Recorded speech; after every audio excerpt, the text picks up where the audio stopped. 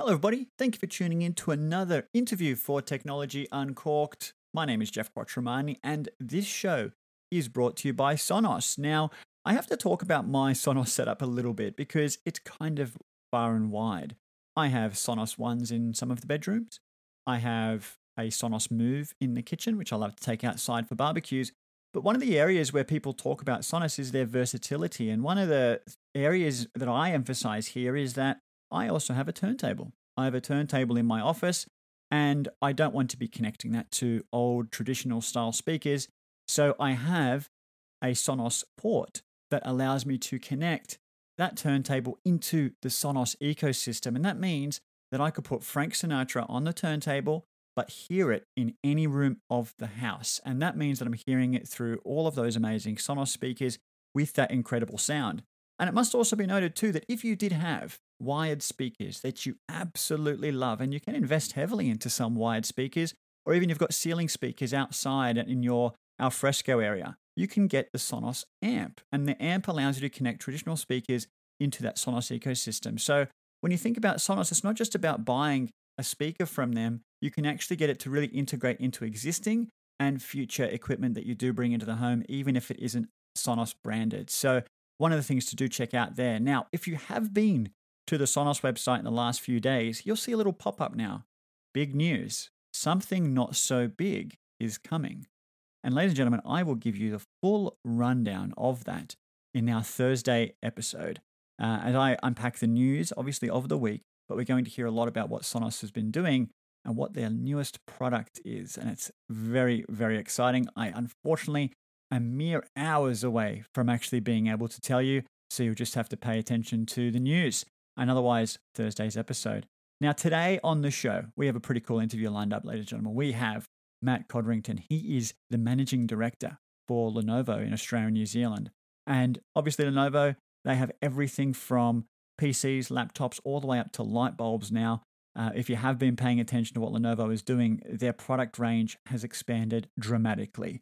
And in 2020, we've really relied on our computers, whether that's working from home, having flexible ways of working. If you didn't have a computer before lockdown, you probably bought one during lockdown because you desperately needed one. Now, we talked to Matt about everything around the pandemic, around innovations in laptops. You would have known not so long ago I was talking about their X1 Fold, which is that foldable laptop, an incredible piece of engineering, and we talk about that as well. Plus, the future ways of working. I think if you're going to talk to a managing director of such a large corporation, it's good to get their insights into how things are working on their end as well. So we do tap into that. Without further ado, please welcome Matt Codrington, the Managing Director of Lenovo Australia and New Zealand, to Technology Uncorked.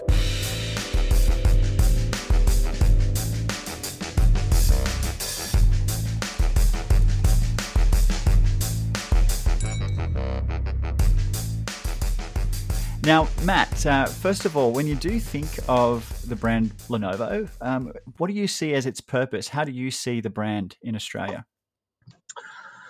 Well, Lenovo is a large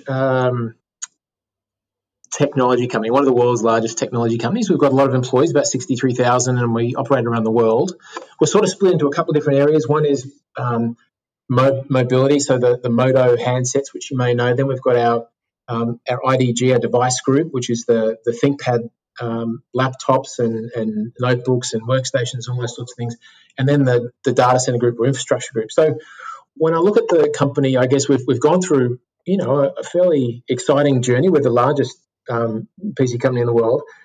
But it's changed recently, I think, in some ways where we're moving beyond just sort of challenging innovation as a technology into more of a user experience, I would say. And, innovation has traditionally been about, the breakthrough in technologies, new form factors, all those sorts of things. But I think we sort of reframed the idea and driven by a couple of factors that occurred in 2020 around how do we use the products, the technologies in the way we live and work and study and sort of the new approach to some of the things or some of the ways we live our life. So with that in mind, I think, the focus now has become really around a user experience rather than a technology. And that shift is going to bring around hopefully more meaningful innovation. We saw some of that, I think, this year at the CES event, the technology event that happened.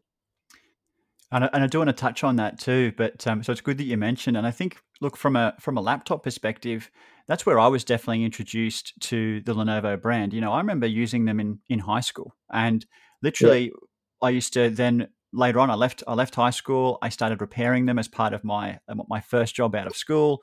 I Wow. was in IT support, managing Lenovo laptops and things like that, and I continue to use them today. In fact, the machine I'm using right in front of me now is a Lenovo laptop.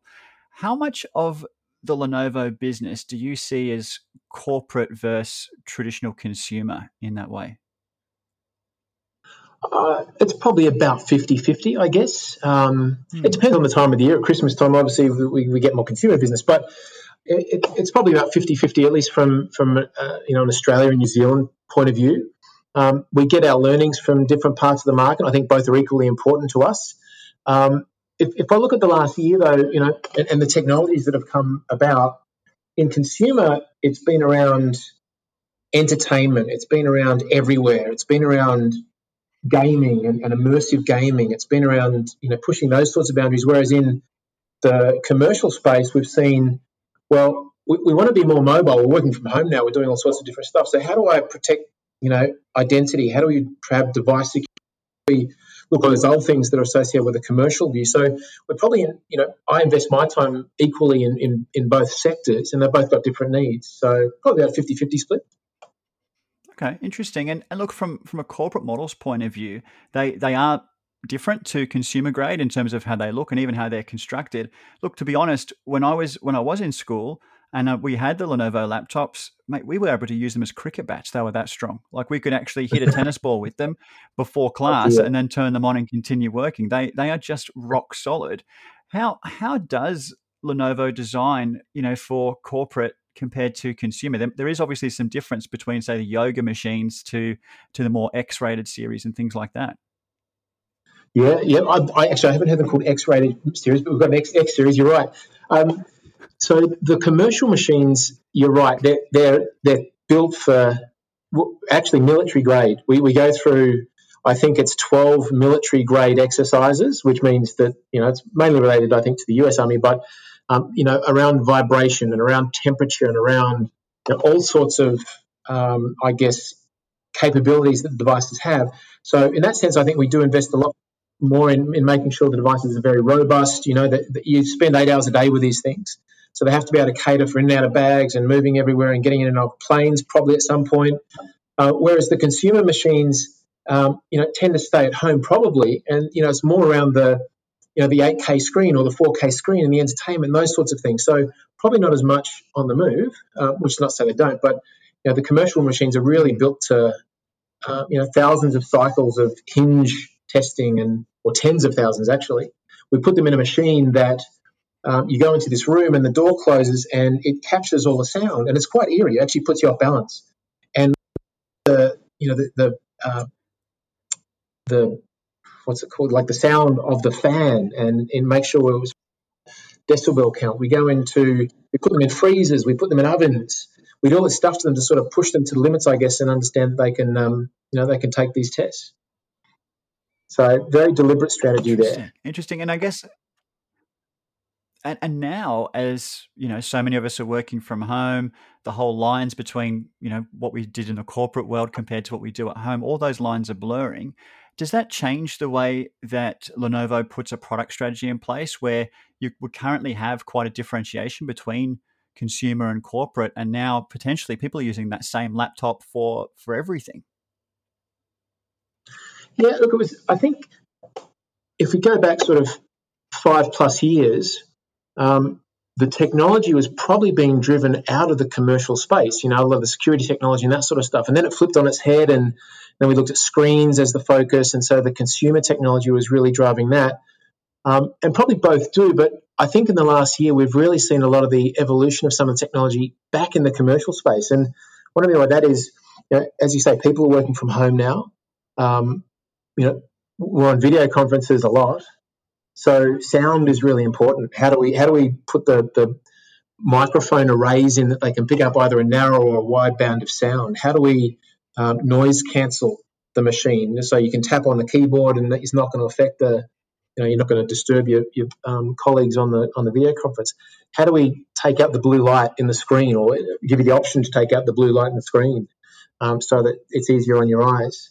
And all these sort of, I guess, evolutions of technology now, but have become much more important, I think, to our users over the past year or 2 years, that allows them to hear better, see better, interact better, because this tool was sort of a one-on-one tool in many ways. You used it to create files and send files and share things and do all those things, but now you're looking at people the whole time at this machine, and you're talking to them. This is your interface to the outside world. So we've really focused in on that, and that extends into education. I mean, the learning from home now has gone through a massively rapid rise. You look over in, I think Australia's been ahead of the game there for a while now in terms of devices for students, matching one device to one student, and we're continuing to build on that.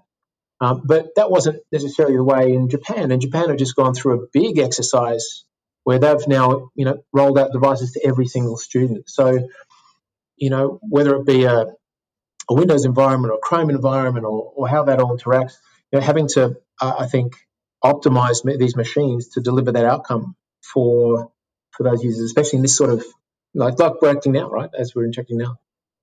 Yeah, exactly. And sometimes people would look at a corporate brand, especially if people were to see Lenovo as a corporate brand, and think that they may be less innovative than a consumer brand.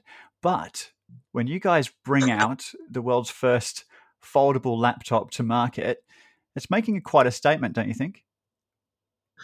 Yes, I do. Look, I think, foldable screens, we've been toying with them for a couple of years now, making sure that, the technology's right. You've seen them come in a little bit in phones, but in laptops, that's a whole new ballgame, right? And I think the X1 Fold, which I think you've seen, is it's the world's first foldable machine, and it's really a chameleon in my sense, of a device. So it has, the latest Intel processors. It does have the ability to handle the day-to-day, but then it folds up to this, it's almost like the size of a book, this novel-size platform. And, it's very easy to carry around. You can put 5G in it if you choose to. So it really sort of encompasses most of that. You can put a keyboard on it, which attaches and so on. But the secret actually for this technology is we've got the screens, but how do we fold the screens so that, they can have an extended period in a fold and not crease or not bubble or not be affected by that. And so the secret, I think, in the engineering on this machine is really around the hinge, actually, where the hinge allows the screen to fold in such a way that it doesn't put stress on the screen. And, therefore, you can open and fold it hundreds of times, thousands of times, and you're not going to get that impact on the screen. That's been one of the biggest challenges. Yeah, look, I'll be honest, the first time I actually folded it, it scares you. It's the scariest thing to fold in half because, it's a huge screen. It's much bigger than you would find in a tablet. And when you do fold it, you feel like you're about to break it, but it snaps closed, it snaps back open again. When I had it on Studio 10, it was the first thing that people noticed. While I'm setting up that table with other gadgets, I put that there and people are walking past as though it's a tablet, but when you fold it in front of them, you can just see this surprised look on everybody's face. It's people marvel at it. It's quite amazing. And I mean, for me, it was just awesome to have a look at, awesome to give a bit of a run through. I don't see them being rolled out at my office just yet, as much as I would love to see it happen. But it's more of a statement piece in saying this is where we could find ourselves in a couple of years as being the new norm, and that's got to be pretty exciting. Look, I think you're right, and with innovation like this, this is part of, I guess, what we want to be able to do. It's smarter technology for everyone, smarter technology for all. That's kind of a line we have internally, but it's challenging the boundaries and seeing, well, what delivers that user experience, what delivers, I guess a better environment to work in, what delivers an easier way to interact with your peers or your business or others. Maybe it's grandma and grandpa, it doesn't matter. But how can we go and affect that? And so you've got to push these boundaries. And you're right. The product we're talking about now uses carbon fiber plates and magnesium alloy. Like it's a very robust product. And with that, obviously, it's probably a little bit more expensive than a traditional laptop. But that will continue to change, and that will continue to move in price, and that will, as we challenge these norms, that will continue to deliver better results. Agreed. Yeah. Now, Lenovo sells almost all of the products that you would need for a setup at home, a setup at work. I know that from my desktop setup, for example, I'm talking about the monitor, the keyboard, the mouse. If you need a desktop PC, if you need a laptop, a tablet, and so on, there's a huge amount of products that Lenovo does make. Where do you see the product area, which is probably advancing faster than others amongst everything that you do have in the portfolio? Ooh, okay. Well, probably mobile computing has exploded. And it's not that mobile computing's new; laptops have been around, but we've found a lot of workers have been in an office with a desktop computer under the desk, and that has had to change. So we've seen the computer, like the traditional PC market, grow substantially. So a lot more people are using laptops now and mobile computers, and I guess that's driven, as I mentioned before, a need for making sure we've got the right security, we've got the right protections. So, cybersecurity last year was one of the biggest growing industries. And it's not necessarily just around computers, it's around, data and data theft and all those, identity, all that sort of stuff, identity theft. So one of the biggest areas we're focused on is how do we help our customers with cybersecurity? What do we put in our products that protect their identity, protect their device, protect their data, protect them when they're online in a cafe? What can we do to, better enable our users who aren't always aware? I think we've got a bit of noise here. Who aren't always aware of what they should or could be doing, sort of in the background, making sure that can kick in. So that's been a real focus and growth area, not so much in terms of revenue, but I think in terms of our focus and making sure that the products are the right products. We've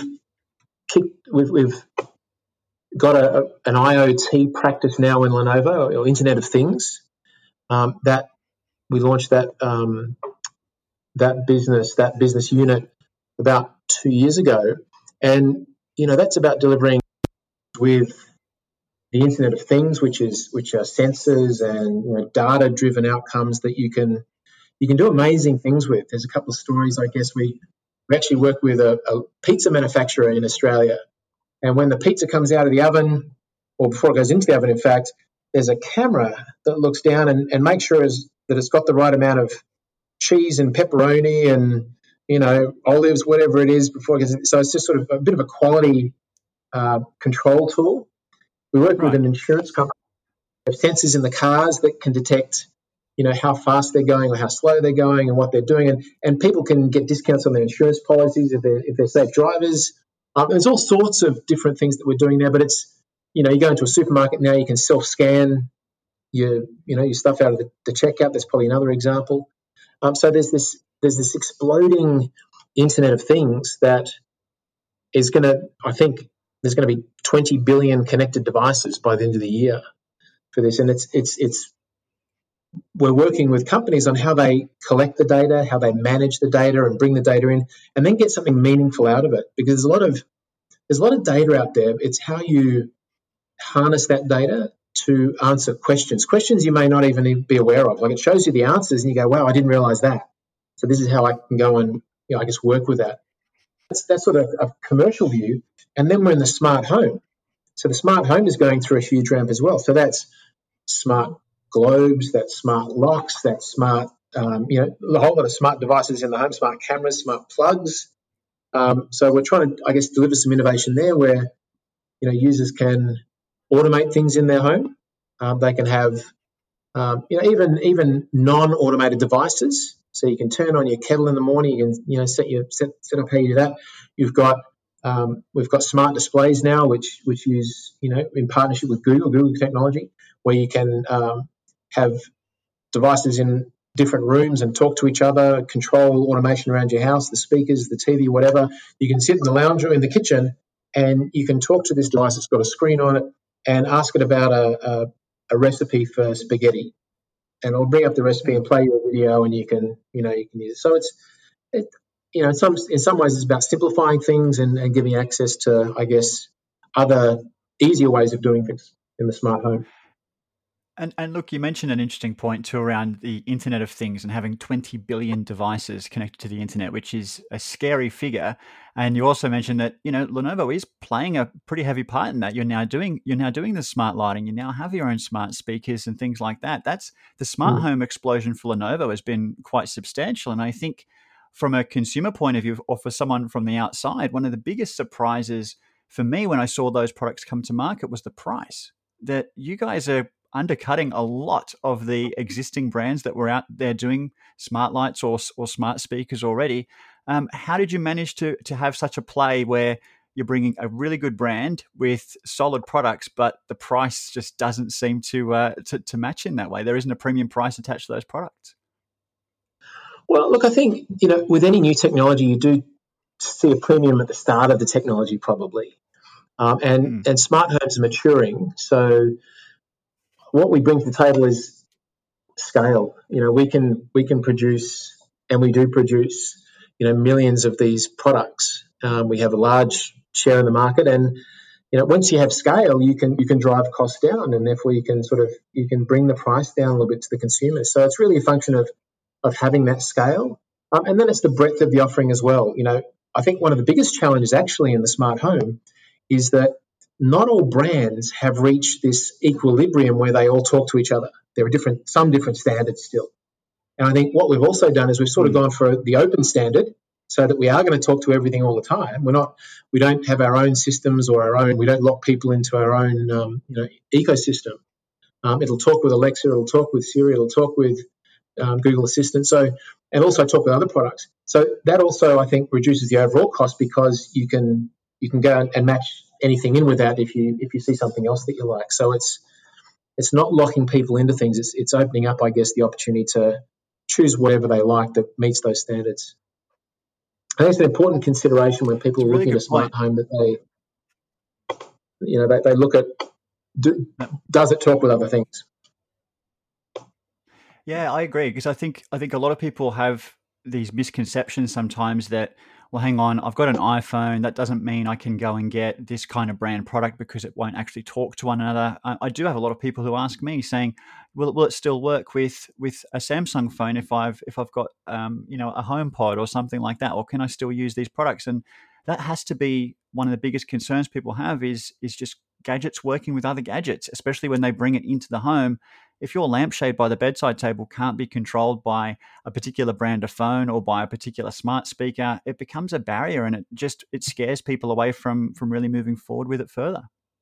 And that's why it's really important. Again, because of our scale, we're the biggest partner with a lot of companies, whether it be Intel or Microsoft or Google or whomever, Amazon. So I think it's in our interest to make sure that we leverage those partnerships and deliver a holistic solution. And then you can, as you say, you can have the confidence in the product and say, well, I know it's going to work.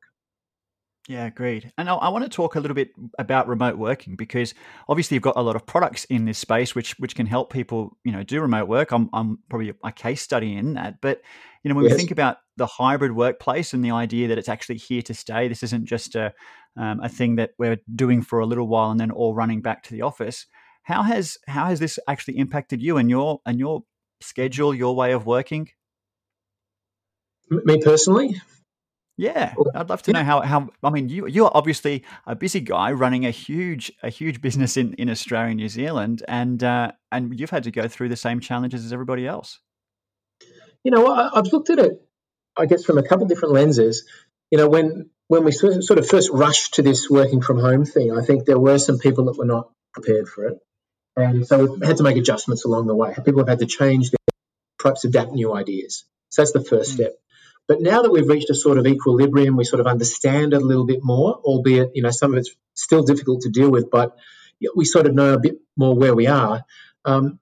We've reached I'd call it a hybrid situation where, I'm in the office now. I come into the office a couple of days a week, but then I also, I'll go home at lunchtime and work from home at lunchtime. And it just depends on what's on in my day. I've actually spent some time away with my family during school holidays, where I now that we've got this new capability, I'm going to call it new capability, can still work. I can still work from somewhere else. It doesn't really matter where I am. Work's not a thing I go to. It's a thing I do.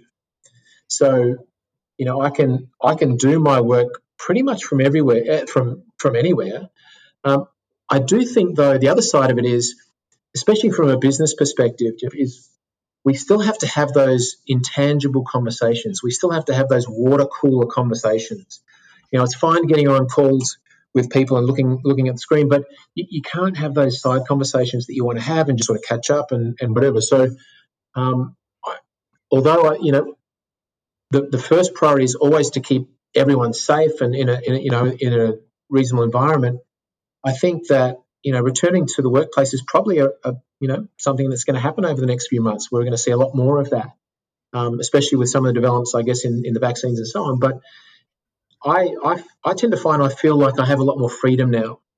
I can choose to stay at home if I've got one of my kids are sick or something like that. I can come to work, or I can go and sit down with a customer if we're going to meet or whatever. And I'm just not tied by location anymore. So I think that's been a big positive in many ways. I'd also say, a lot of my team, or some of my team, they travel a fair distance to work in the morning. Maybe they're traveling for an hour or even more sometimes. And, for them to have that flexibility where they don't have to come to the office and spend all that travel time, that's a really big plus for them. And I don't want them working more, but it just gives them that extra freedom or that capability. We set up a rule in the office, at least in Australia and New Zealand. Unfortunately, my boss in Hong Kong doesn't always keep this rule, but after 3 o'clock, we don't want any meetings, because Nice. 3 o'clock is when the kids come home from school and all hell breaks loose. So, if you've got kids and you're working from home, you know what that sort of witching time is like, and you just want to take a breath, maybe take half an hour off, go spend some time, and then you can sort of get back into it if you want to. So I think we've also adjusted our thinking to be a bit more flexible where, you can make those adjustments. It's not a 9 to 5 necessarily. Social media tools and chat tools are reaching, they're becoming a little bit more prevalent as well. I try not to talk to my team outside of hours, but sometimes you do. You've got this ability to do it now. So it can also mean, you can have a 15-second chat, and that means you don't have to have a meeting tomorrow. So it has its advantages there to also sort of circumvent some of those, just by having that quick conversation. So I really like that. And sorry, yeah, go ahead. I was just going to say, I don't, I think everyone has been, not struggled, but it's been a tough 2020. No one would really say probably differently to that. So I'm not, I don't want to sound too positive about it, but I think it's taught us some things. It's taught us some what's probably important in terms of how we work and how we can have that flexibility, how we can work from home, and how we can have the right setup to work from home so that we're actually efficient and we can do what we need to do. Agreed. I think there was a period of adjustment. There was a period where people maybe thought it was going to be only for a week or two. I remember going into early lockdown, most people would turn their dining room table into their home office, and they thought, well, this will be fine because in a week or two, I'll be taking it all back to the office and we go back 5 days a week. But I think now we're seeing this beautiful evolution where people, to your point, are saying, it doesn't matter where I'm working. I'm comfortable with the tools that I've got. I'm comfortable with the setup that I have, that if I do need to be home, I can be. And if I do want to go in the office, I can do that too. So I agree. I think technology has allowed us to do so much, and it's almost surprising and frustrating in some ways, especially as someone who works in IT, that it took a pandemic for that kind of change to take place when, I think as IT professionals, we've been comfortable with working from home, but so many other departments in businesses were not. So it has really changed the way businesses work. Look, we have some big government customers, and I think government customers or government departments tend to be probably a little bit more traditional. Some of them are very advanced, by the way, but some of them are more traditional. And it just pushed everyone immediately. They had to have a different way of thinking. They had to search for the answer. There wasn't an option to do that. So in that sense, it was, I think, a step in the right direction for enabling what we've seen. Yeah. Agreed. Agreed. Now, Matt, the next questions are just about yourself.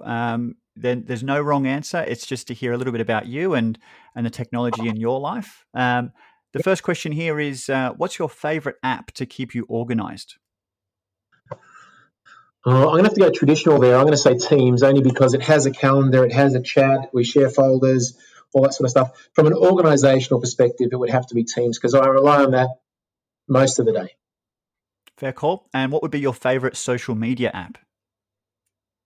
Definitely Twitter. I think Twitter is a great app because you can interact with people, but also it's a feed. It's a feed of what's going on. I mean, Instagram, pictures are great, and I think you can see your friends there, but Twitter's a more useful tool for me. I think it's not as melodramatic now that we've had a change in president, but, Twitter still is a source of a lot of good information. Good point. And when you did used to have, or when you do have 5 minutes to spare between meetings, what's the first thing that you do on your phone? I'm going to cop for this. I play chess. Oh, really? I've got about 15 or 20 chess games going at any one point in time, and I kind of revert to that and sneak in probably 3 or 4 moves.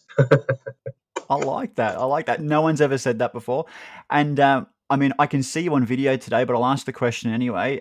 Do you wear a smartwatch or a traditional timepiece? I do wear a traditional timepiece. I like wearing a traditional timepiece. Having said that, I do wear a Fitbit. Not all the time, but I do wear a Fitbit as well. Because I think the technology in these things now, in terms of your sleep or your heartbeat or your general fitness levels, is actually amazing. So I do like the technology, but I can't go past my traditional watch. No, It looks good. It looks good. Now, tell me, when we did used to jump on aeroplanes, would you use the in-flight entertainment system or would you bring your own device? I think that the in-flight entertainment was great because generally you got movies on that system that weren't yet released, even in Australia. So, I'd love to do that. And you look for the movies and maybe there was a good one there.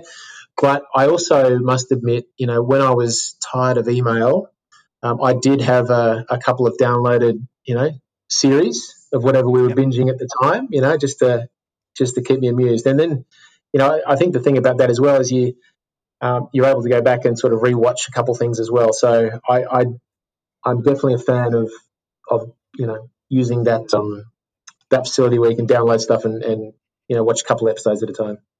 Agreed. And Matt, what do you love to do to disconnect? How do you get away from technology? I've got 3 beautiful children.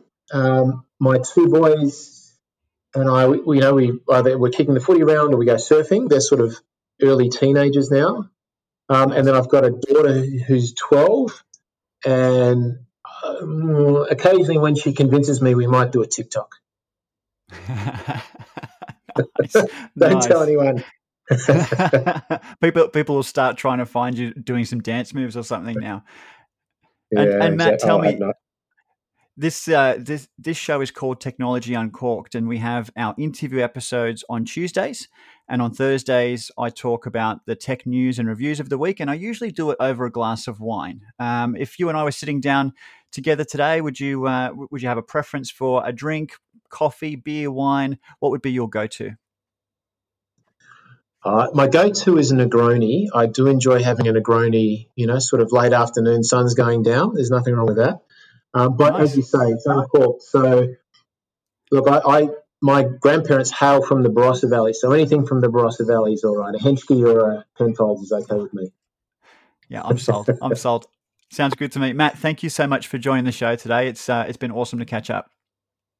Jeff, thank you very much. Thoroughly enjoyed it.